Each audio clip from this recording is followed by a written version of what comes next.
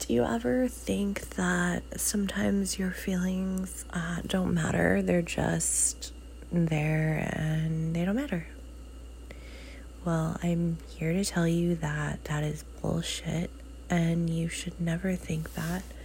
And if you do, it might be a little bit normal, but what isn't normal is believing it wholeheartedly and just neglecting your feelings and thinking that anyone else that you care about or cares about you should do the same.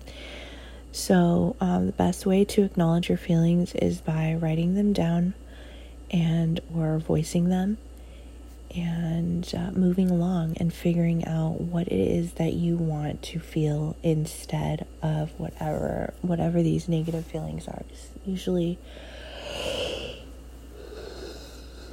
we don't tend to harp on positives, we tend to harp on the negatives, and then they kind of sit and dwell, and we can switch that around a little bit and decide what we really want to focus on and let that be the good.